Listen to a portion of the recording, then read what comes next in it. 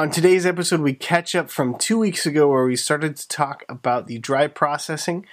We kind of finish up that episode, and one thing I realized is at the very end of our first part to dry processing, I think I had mentioned that the next week we would finish it. So we did skip a week. We put Christmas coffee for a crowd in there, so I apologize for that. But now you're about to hear the episode that concludes 2 weeks ago's episode.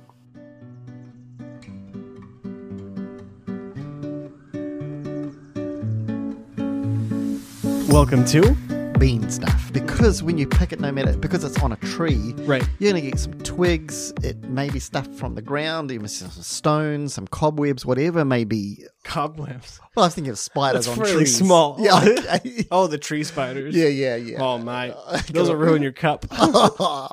Some really like them. Tastes like chicken. Oh yeah. But they take that bucket, and you're right. And now they need to tip it into something. Some will just tip it onto the ground and sort through manually and pick out those twigs and the stones and things. Yeah. Or you could sort it with. There's different ways you can do that. What's the one to do with the sieve, like a large circular sieve? You'll see pictures of that, and that's true. And it's not made up. It's where they have the coffee cherries there, and they are very good at doing this. But they'll toss it in the air, and you'll see pictures of that as the cherries all go up. And also the twigs and stones go up, and what they're aiming at is the cherries will come down and those twigs, and they'll blow. Is that called winnowing? I think winnowing, yeah. And those things go to the ground, and you've just started the sorting process. You can do it by manually, but some way you need to start getting those things. Again, you have a problem with a cup. Then if you've got a stone, well, there's a problem with the grinder. And just. Real quick, you have a little box of things you've found in the green bean bags even. It's true. And it is incredible, the range of stuff. There's cigarette butts. Oh, there's all sorts. We bullets. found bullets. We found bullets in there. That could be risky. It could be risky in many ways. Yeah. That's right. Kaboom. Oh, my. Oh, I should get paid danger money when I'm roasting. Marbles are a lot of marbles in there. It's just amazing what you find there. And that's after it's gone through all the process. So it's amazing. Yeah, that's from later on. Yeah. But even how much can get, And there's a lot. Actually, one of the biggest things you'll have in that box is little bits of cement. Huh. And that's is interesting. The drying patio that we're going to get to. Hopefully one day we'll get to the drying patio. And as they rake that up and they get those beans back into like another container, they will rake up cement with it at the same time. And obviously this part of the process is pretty much identical for all processes so far. Yes, that's true. To some extent. Yep. And the sorting, it can be done winnowing away. I like that. Manually by just sorting through it. I would assume that at a certain scale, there are people or places that do it mechanically as well. Yes. Oh, yes, very much so. And the more availability you have to the technology, then you can upgrade that quite a bit. Right. After you've done all that, then often, not always, but often it will go into some water. Rinsing it, which is another way of sorting it. And also the water, you get floaters, they call them, and some sink to the bottom, and now you take the floaters off because they're unripe. They don't have as much sugar, they're not as heavy, so they don't sink to the bottom. Yeah. And so and some have density sorters. Interesting. That's the basic idea of a density sorter. But that's another part of the process, that these coffee cherries that you've picked off the tree. And this is where it does start. This is kind of like where the river forks. Exactly. All the different process. Because really, all of that's typical. Yeah. Ish. Esque. I'm so nervous to say that's exactly what it is, because there's always something. You would be wrong. Yeah, exactly. But this is where the dry process really takes the driver's seat. Yep. So the first thing is the beans are laid out. Yes. And now we're getting into some meat and potatoes. Yes. For differences in even the dry process. Oh, it's amazing. It's crazy how you have so many different processes, process high, that affect it.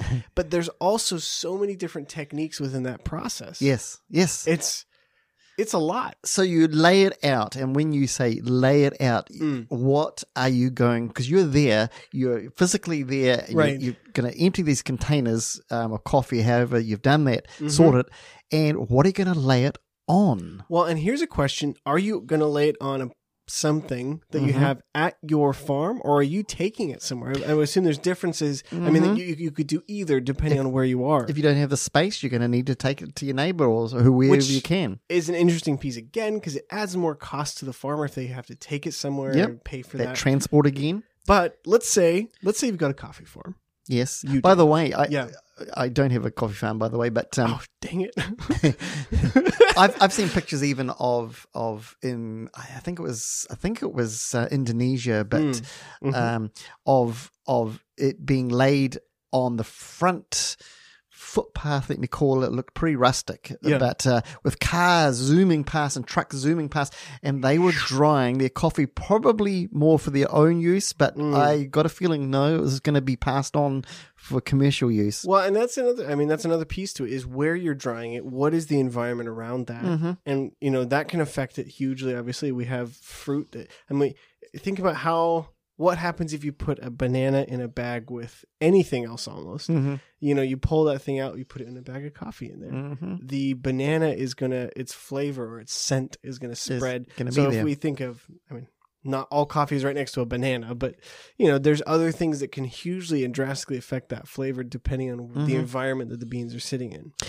And the two basic ones, though, will be what we call a patio. So it's like a large slab of concrete out there. And the other one that's becoming a little more common too is the raised bed, and that just means it's raised off the ground. So now you've got like a almost like a meshy sort of thing, and you put these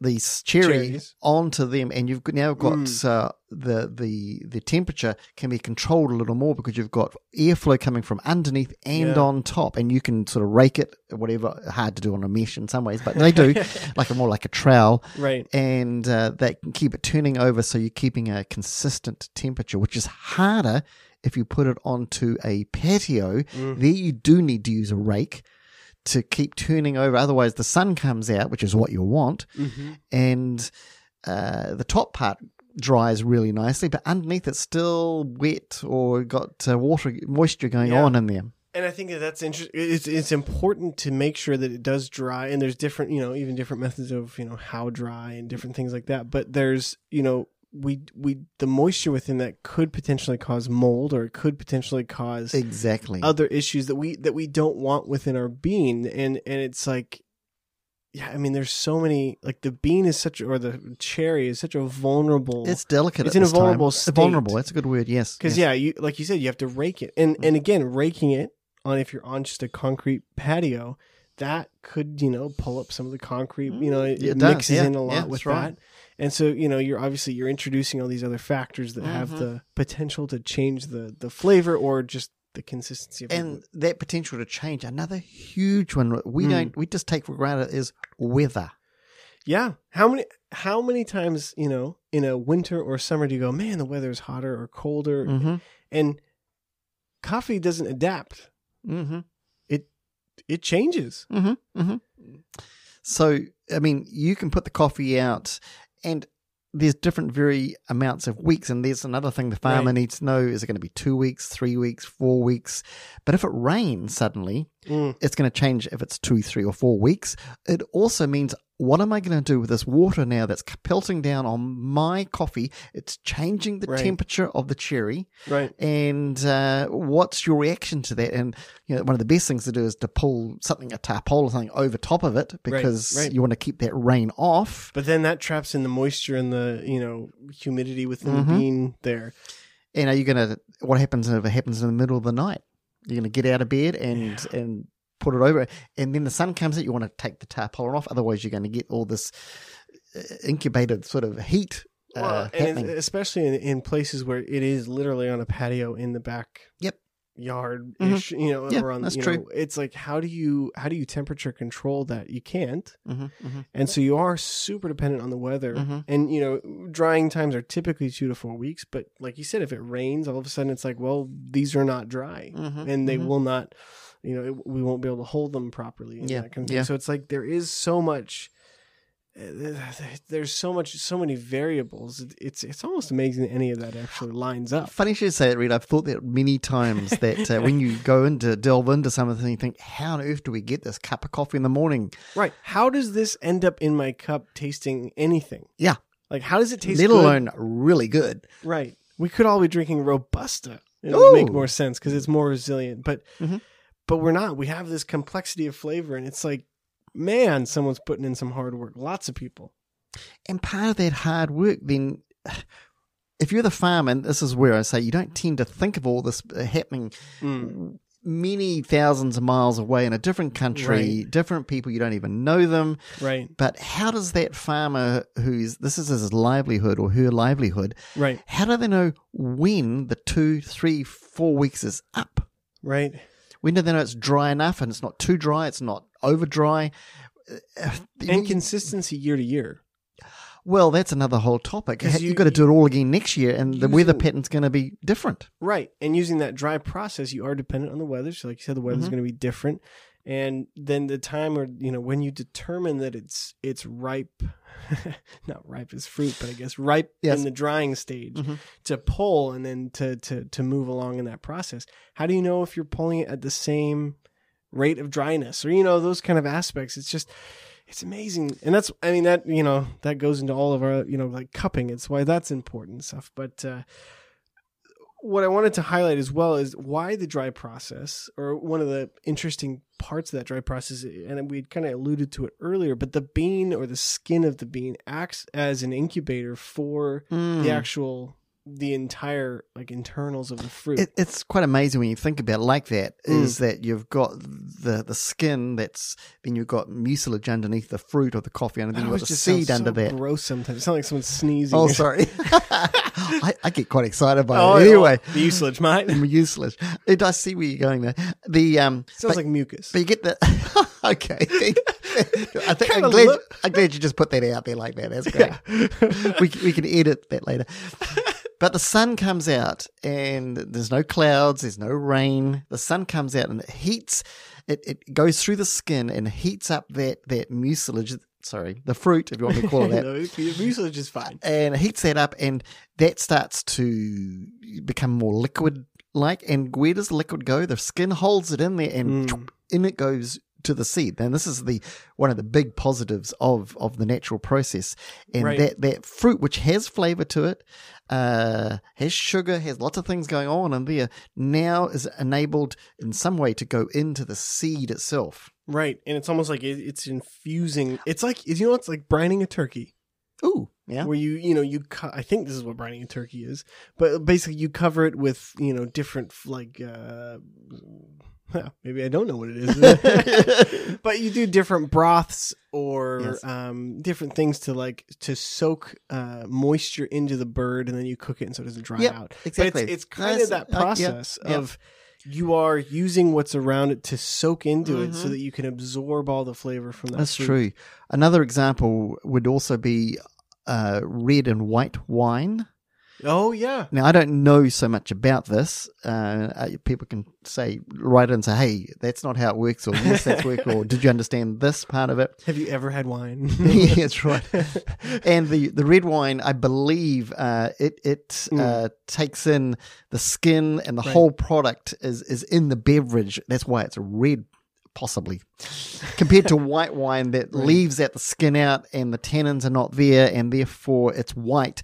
But that has a real effect on whether you like red or white wine. Yeah. This is going to have a real effect on whether you like natural process or wet process. Yeah, and it's that's a good example of how those differences, like you think of red and white wine, and there's a large, like you think of a really big difference in wine. And coffee is the same. I mean, there is a lot of difference within the two ways you process. Like if you can get two coffees processed two different ways. Brilliant.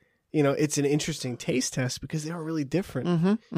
You almost say, is this the same coffee? This is amazing that they can get that tweak that they do there. They can, from the genetics, it is changed in some way enough to me go, wow, I these are different. Right. Which would take us on to, how does the farmer choose, therefore, if he can do both, or she can do both? Right.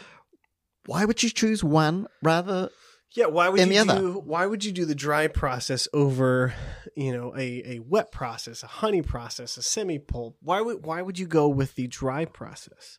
One of the first things that comes to my mind is it's simple.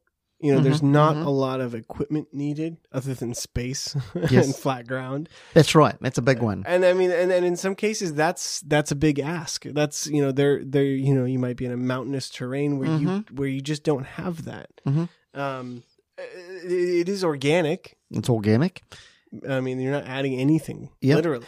And it's, in a sense, simple in terms of you, through generational, you can be told and taught how to do it, and you can do it. You don't have all the equipment that some other farmer may have, but you've learnt through your father or your mother or whoever, you have learnt that this can be done in our back little yard, however many hectares it is. I could do this. And I think that's an important piece of it too, because I think it really, like, as we start to go through these in different episodes, it is obviously the quote unquote simplest, or I don't know if easiest is the right word, because there's definitely not anything easy about it. But I think what's interesting is that it doesn't necessarily mean it's worse or it doesn't taste as good. I think, in some cases it can have better taste. Obviously that's subjective to the person tasting the coffee, whoever's roasting it. Right. But you know what it seems like? It's almost like a recipe that there is nothing written down for. Like it's like, oh, grandma passed this recipe down for this apple pie or this curry recipe. And it's like, there is no recipe, but it's been passed down generation after generation. And while, Betty Crocker might have a good recipe in there that's written out, so it's a different process, the one that's passed down is a more intuitive kind of feel it out. And there's benefits to both. I mean, someone might come over for dinner and say, this is disgusting. I'm thinking of a soup that you made once. Moving on.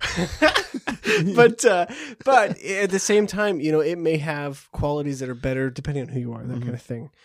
So I did want to highlight that it doesn't necessarily, just because it's simple, just because it's exactly the most cost effective or whatever, doesn't mean that it's the worst. And it's getting so much better as we learn some of the science. Hopefully some science gets trickled back into that learning process you're talking about, and saying, actually, if we do it for 3 weeks rather than 2 weeks, what's the difference? What's it taste? Oh, this is much better. Well, and it's interesting too, because I think let's say you go to a coffee shop and you really like the coffee.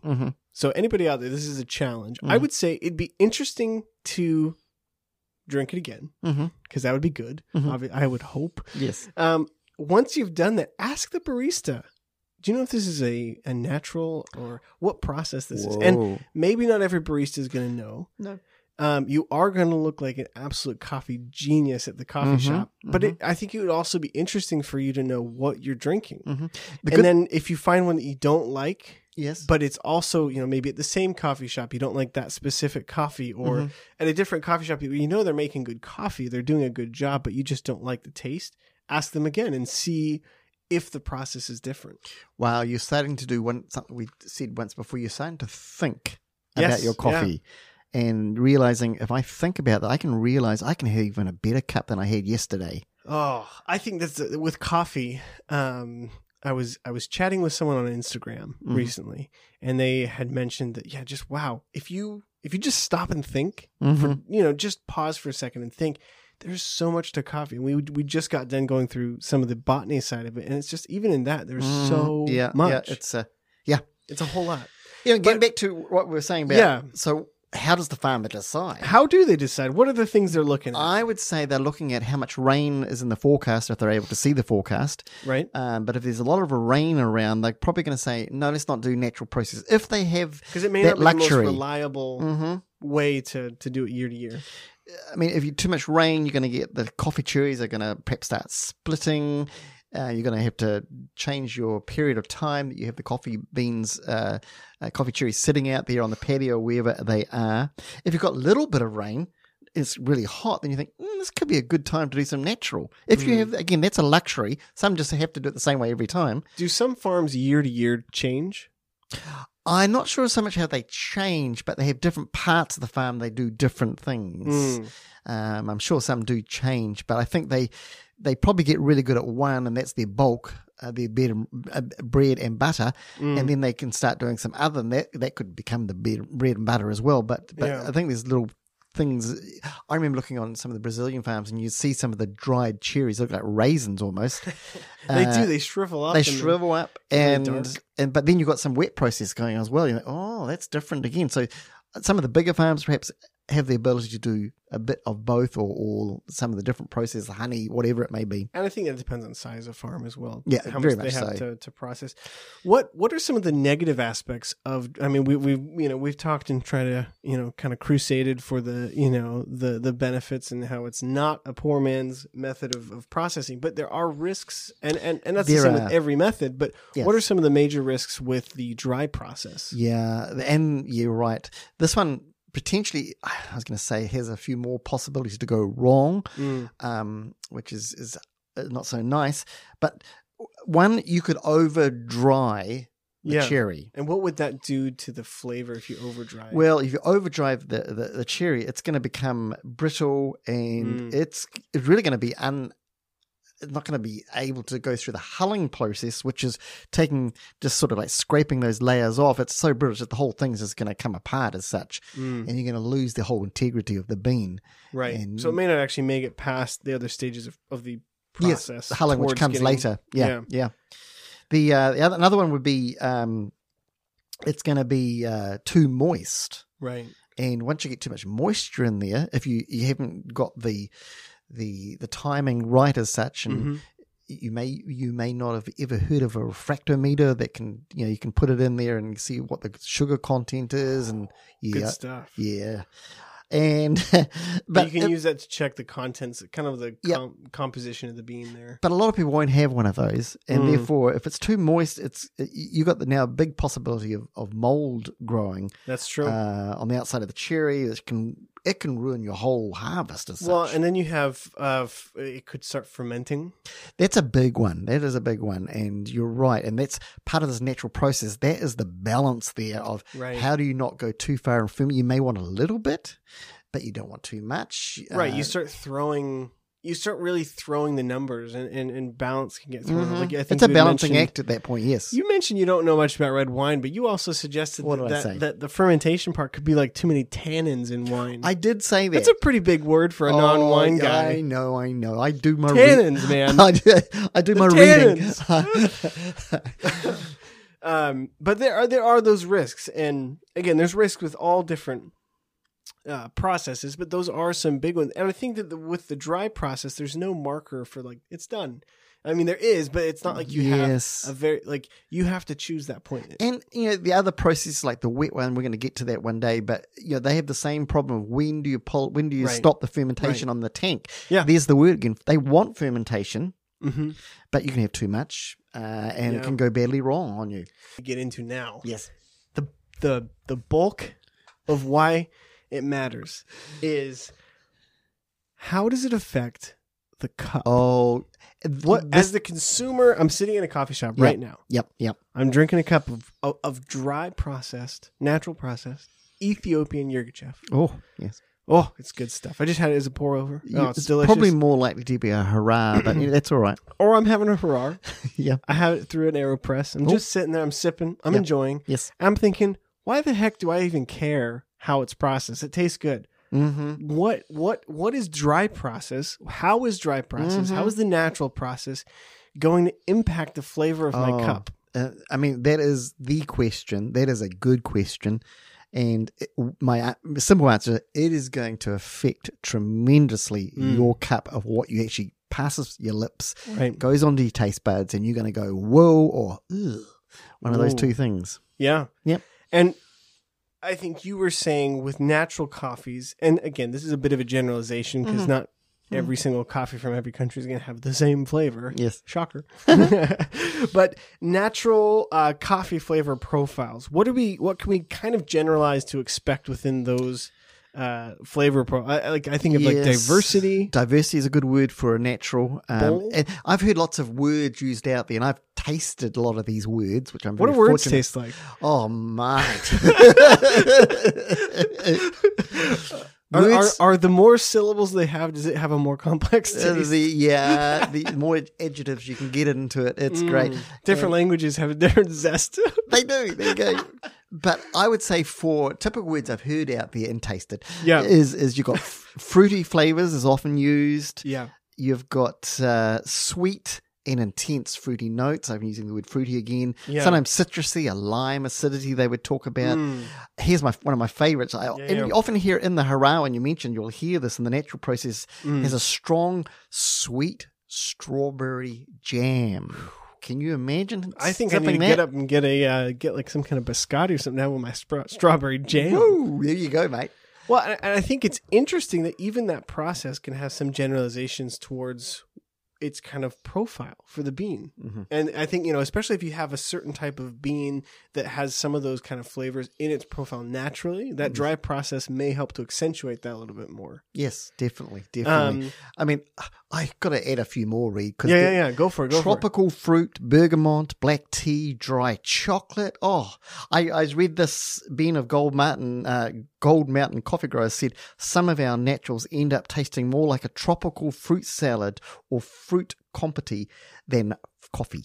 Wow. We had that geisha blend from Indaba. Yes. And if you haven't checked out Indaba, check him out. Great coffee and good roaster. It's a good roaster. Tim Olmquist. He was on the podcast. Yeah.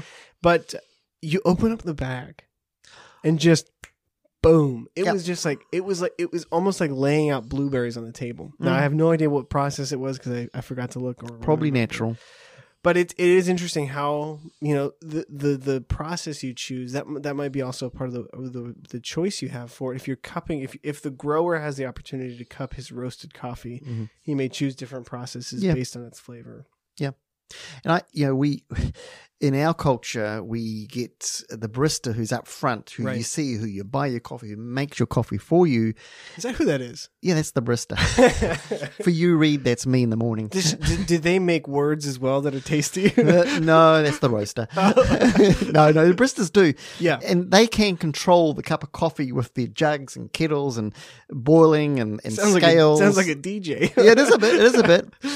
But what they probably do realize, but the fate of those beans or the success of those beans was sealed way earlier, and it's what we're talking about while it's still green in its green state many thousands of miles away. And that's when what we're talking about actually produced the flavor that the barista is tweaking, that the roaster tweaks, but it came from the farm, from this plant called the coffee. And I think that's probably another, a piece that's important, especially if you are a barista, if you are making coffee, anybody really, is understanding that process, because it does seal in somewhat of the fate of the bean itself.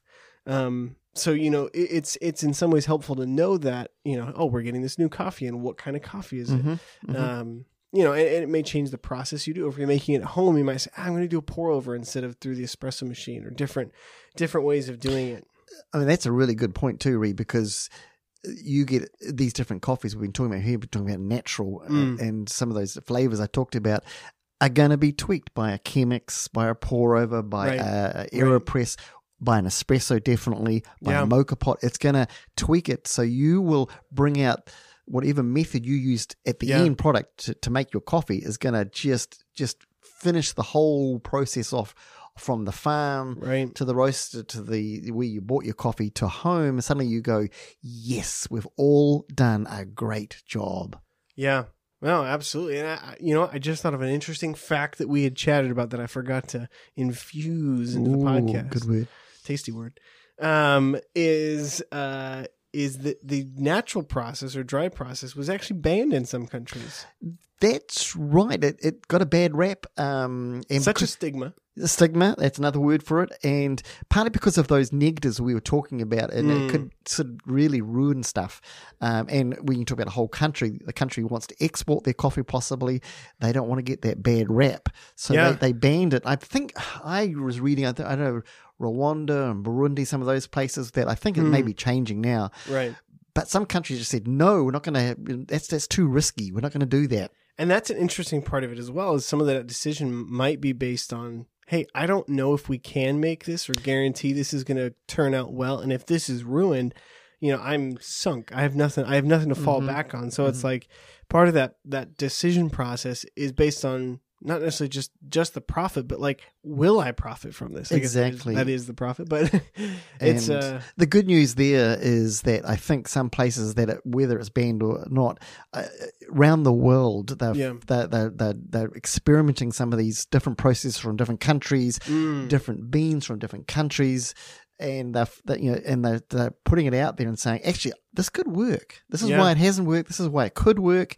In fact, in this country, it works even better. Well, that's a good news story. Yeah, I mean, so that's kind of a I'm sure we could spend weeks on the dry process. I mean, there's so much more to it, I guess. I like to go back to botany, mate. Yeah, let's go back to botany for a couple. I never liked that at school, but but that's kind of an overview of the dry process, what it is, how it affects your bean, what's important about that, and why.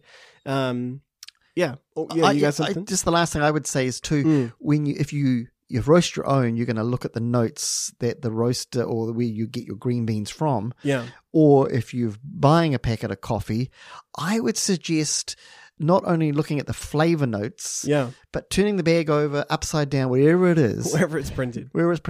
Look at what the process is and say, interesting, these two are both natural. This one's not. I'm going to try this one. And just to make you think again, actually the process has a huge impact on that final flavor and that final cup of coffee. Well, here's a question for you. Mm-hmm. Do different types of processed or different processes for coffee affect how you roast them? Oh, yes, they do. It's a huge one. That's a very important question a roaster needs to ask himself. Yes. Simple answer is if you've got a natural, they can be softer. Therefore, you need to go slower, like you're doing the scones in the oven. You don't want to burn the outside and not cook the inside. You want it just slowly. So you can see that's a big topic. Mainly for the roaster, has to know how to roast that processed coffee. Sure, there's elevation, there's density in there as well, which is all part of it. But the process is the starting point. Saying, okay, this Brazil is a natural. Okay, that's a good thing to know, and where I'm going to start this roast, what temperature I'm going to start it at. Yeah, I mean, that's a huge thing that, like, so you would say with naturals, they're generally a softer bean when you roast? Typically, and that makes sense when you think about how the suns come out, the they're juices are gone sitting in their own, a bath of their own mucilage for a while. And another big one, as I say, density's in there as well, how high it was growing and things like that. That's important. But the process is going to have an impact on that very thing you talk about. Yeah, so it's not just flavor, it is roasting, it is everything, really. But yeah, that kind of wraps up our episode for dry process. Again, if you have any questions, always feel free to reach out to us. Don't forget to subscribe to our podcast wherever you get it. Apple Podcasts is where I subscribe to a lot of mine. And leave us a little comment. Tell us how we're doing. But again, beanstuff.com, all our stuff's there. Feel free to check us out. Send us a comment or a request. But thank you so much for listening, for getting to this part of the podcast. We really enjoy making these for you, and we hope that they're helpful. But we will, Bean Stuff out.